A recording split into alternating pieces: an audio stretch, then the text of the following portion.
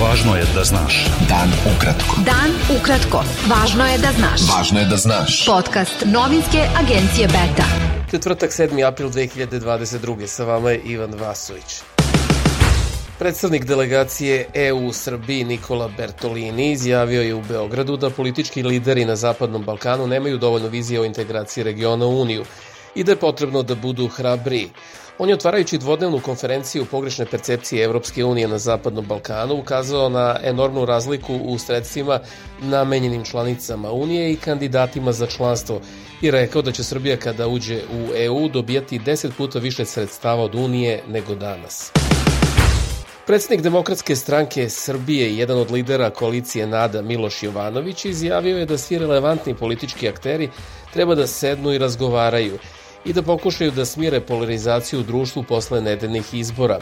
Kako navodi DSS u saopštenju, Jovanović je pozdravio poziv predsednika stranke Slobode i pravde Dragana Đilasa, koji je izrazio spremnost da se razgovara sa predsednikom Srbije Aleksandrom Vučićem, ocenivši to kao odgovoran potez. Predsednik Socijaldemokratske stranke Boris Tadić izjavio je da je cela opozicija podnela gradskoj izbornoj komisiji u Beogradu prigovore za ukupno više od 300 biračkih mesta uz ocenu da GIK neće prihvatiti sve te prigovore. On je dodao da to nije neophodno i da je dovoljno i 10 izbornih mesta da se promeni odnos snaga u gradskom parlamentu. U poslednja 24 sata preminulo još 12 osoba od posledica zaraze koronavirusom u Srbiji, čime je ukupan broj žrtava 15.862.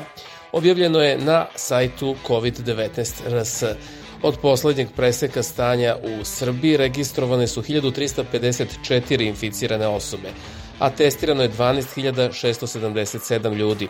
U Srbiji od početka epidemije potvrđeno 1.986.439 slučajeva infekcije, a urađen je 9.275.301 test na zarazu.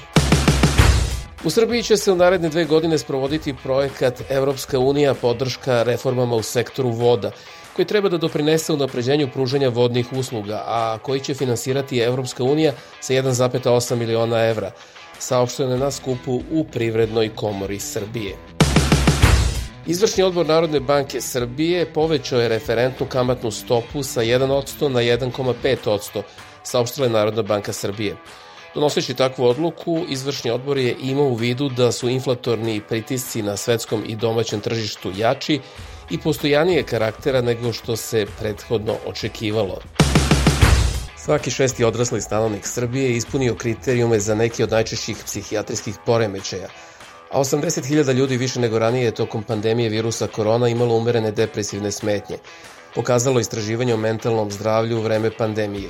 Istraživanje je predstavljeno na tribini na kafi sa psihologom, koju je organizovala Hemofarm fondacija.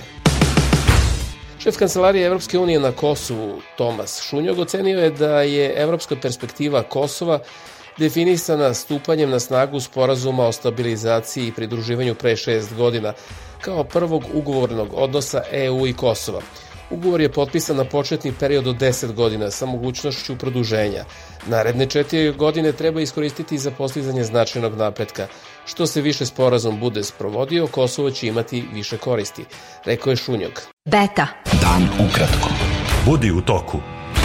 Predsjednica Europske komisije Ursula von der Leyen zatražila je u Sofiji od Bugarske da pomogne u realizaciji odluke Europskog saveta o početku pristupnih pregovora sa Severnom Makedonijom i Albanijom. 6 poslanika Evropskog parlamenta iz grupe socijalisti i demokrate pozvala je Evropsku uniju da se probudi i da region Zapadnog Balkana ne prepušta Rusiji i Kini. U zajedničkom autorskom tekstu za EU Observer grupa poslanika, među kojima su Tanja Fajon i Tonino Picula, navela je da rat ruskog predsjednika Vladimira Putina protiv Ukrajine i evropskih vrednosti mora biti poziv na buđenje za EU da se hitno ponovo posveti Zapadnom Balkanu. SAD su uvele sankcije protiv 2 ćerke ruskog predsjednika Vladimira Putina, o kojima se u ruskoj i međunarodnoj javnosti jako malo zna. dok američko ministarstvo finansija tvrdi da velikim delom Putinovog ličnog bogatstva upravljaju upravo članovi njegove porodice. Obe ćerke su iz Putinovog braka sa Ljudmilom Putinom, bivšom stjuardesom ruskog aeroflota sa kojom se oženio 1983. i od koje se razveo 3 decenije kasnije, prenosi američki nacionalni javni radio iz Vašingtona.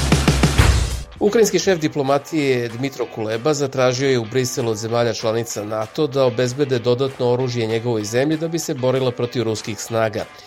Generalni sekretar NATO Jens Stoltenberg pozvao je članove te alijanse da obezbede više naoružanja za Ukrajinu, a ne samo odbrambeno protivtenkovsko i protivoklopno oružje. Sličan poziv uputio je i visoki predstavnik EU Josep Borrell, koji je rekao i da treba što više izolovati Rusiju u međunarodnoj zajednici.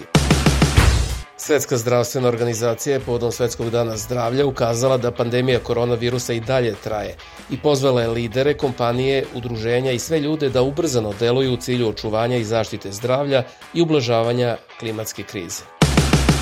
Bio to pregled vesti za 7. april. Sa vama je bio Ivan Vasović. Pratite nas i sutra. Prijatno. Pratite nas na portalu beta.rs I društvenim mrežama. Važno je da znaš. Dan ukratko. Podcast novinske agencije Beta.